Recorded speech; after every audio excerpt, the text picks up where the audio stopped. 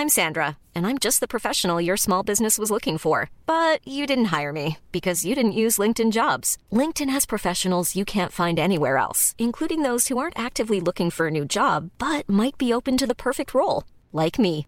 In a given month, over 70% of LinkedIn users don't visit other leading job sites. So if you're not looking on LinkedIn, you'll miss out on great candidates like Sandra. Start hiring professionals like a professional. Post your free job on linkedin.com/people today. From Decrypt.co, this is the Decrypt Daily, and my name is Matthew Aaron. Today on the show, Coinbase CEO Brian Armstrong says, you better write FinCEN.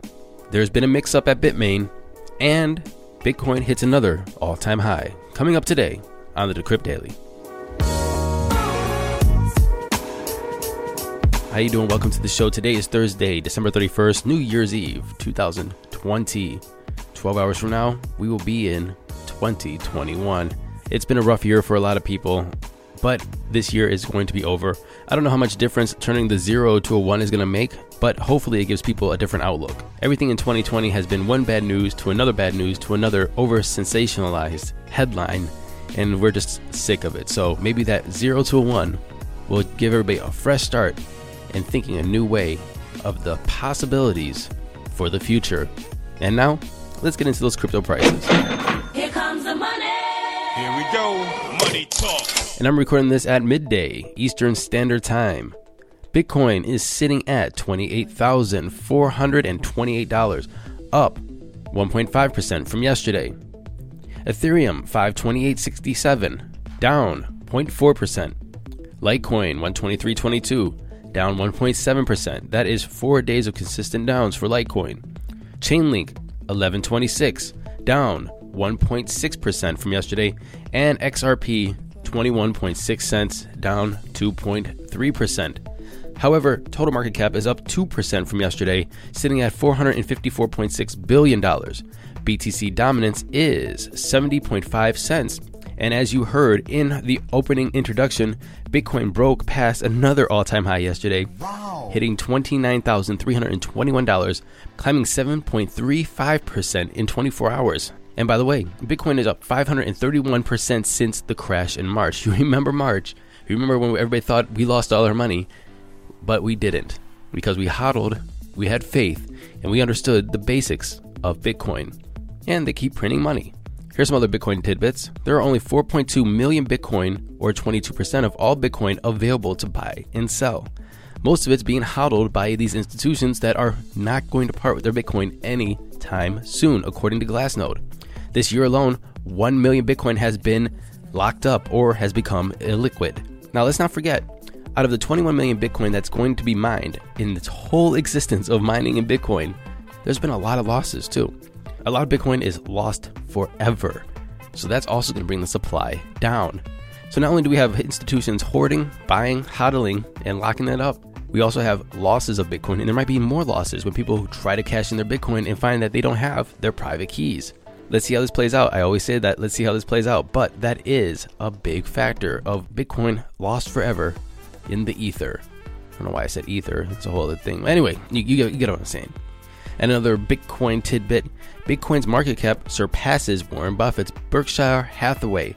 Why is that a big deal? It isn't really, but Warren Buffett has been a notorious hater of Bitcoin. And it's kind of like one of those things where you see the market cap overtaking Warren Buffett's, but that's really a bad comparison because there's no head of Bitcoin. Warren, he's doing really well for himself. I mean, there's not many people that do better than Warren Buffett. He should be very proud of himself. However, for Bitcoin, for everybody who's been hodling and supporting and working in the industry to have these, I guess, pinnacles of wealth creation and investing be wrong, it's a very good feeling. And moving on to the news today, and we got a lot of it, so bear with me. Coinbase CEO Brian Armstrong has penned an open letter encouraging the exchange's users to oppose proposed changes in crypto regulation. The changes proposed by FinCEN would require crypto businesses to impose KYC checks on customers' private wallets. Armstrong argues that the regulation is being rushed through, with affected businesses given only about 15 days to voice their concerns. So, click this link in the show notes if you want to help pen a letter to FinCEN to say, yo, chill out for a minute, let's figure this out properly. because that's about what it is. Regulations will come, but how do they come? And is thought actually put into making those regulations, or is it going to be like throw shit onto the wall and see what sticks? I want thought put into these regulations so they reflect the upcoming future of not only blockchain, technology, innovation, and the economy. And I want to pat myself on the back for a minute because I said Coinbase is going to set up the dominoes for them all to fall for who has XRP on their platforms. And Binance.us just announced that it will suspend trading of XRP from January 13th. This follows the moves of the SEC's $1.3 billion lawsuit against Ripple for unregistered security sales of XRP. XRP's price has plummeted since the lawsuit, as exchanges including Coinbase, Bitstamp, OKX, and now Binance.us have suspended trading of the cryptocurrency. Oh, and I forgot to mention Bittrex as well. And sticking with Binance the company, not Binance.us, but Binance in general, if you remember, on the 28th of December, Monday, the decentralized finance insurance project Cover protocol was hacked in an infinite printing scheme, which means they printed more tokens that were actually in circulations. They just kept on printing and then cashing out and diluting the market. And Binance put out this, and I'm going to read it verbatim so you guys know what's going on. After the Cover smart contract experienced an infinite mining attack on the 28th of December, a large number of minted Cover tokens, greater than the Cover token's circulating supply, were bought by arbitrageurs on decentralized exchanges and deposited on Binance, causing the price of Cover to decrease at an alarming rate, and resulting in many Binance users experiencing significant losses. After reviewing the latest compensation plan from the Cover team, we realized that a large number of Binance users who bought Cover on Binance after Cover's proposed snapshot time of December 28th at 8:11 a.m. UTC would have their tokens become worthless. In response to this, Binance has decided to proceed with a plan that upholds our core principles of protecting our users. In addition to the compensation plan from the Cover team, Binance will utilize the Binance SAFU funds to recompensate for a total of $10.1 million distributed in BUSD, which is Binance USD token, and ETH. So I want to give a hats off again to Binance for really stepping up and showing people how to make their customers feel comfortable, safe, and secure and cared for. Ledger, I hope you're paying attention. This is what you're supposed to do. Have a plan and execute. CEO, get in front of the camera 24 hours if you need to make people feel good. And this is Cover. I haven't heard about Cover. This is an exploit of millions of people's of data. Ledger, take note. All companies, take note. And this article is interesting. I don't know how this is going to play out for the ecosystem of Bitcoin, nor do I actually understand the whole drama behind this, but this is an interesting article. Jihan, apparently, the co-founder of Bitmain, has reportedly been bought out of the company by his other co-founder, John, for $600 million. So reportedly, Jihan would leave Bitmain and retain full control over several large international mining farms, including BTC.com and BitDeer. Some suspect that he's leaving Bitmain to return to Maxiport, a company he founded in 2018 that provides financial services to Bitcoin miners. It's very interesting that Jihan is leaving. I don't know the internal drama of this. I haven't been following this, but when I do figure it out, I'm going to let you know, because that's a big shift in the ecosystem, the infrastructure, and the mining of Bitcoin to have Jihan leave Bitmain. And the shortest news you're going to hear tonight, you can now run Brave browser on your MacBook Pros with the M1 processor. That's the news. Yay for that. The number of addresses holding Ethereum hits a new all-time high at 51.49 million addresses holding the cryptocurrency. And if you're wondering how many Bitcoin addresses there are, well, there's 33 million of non-zero Bitcoin addresses. That means addresses holding just a little bit of Bitcoin. There's 33 million of them. That's an increase of 4.8 million addresses since the start of the year.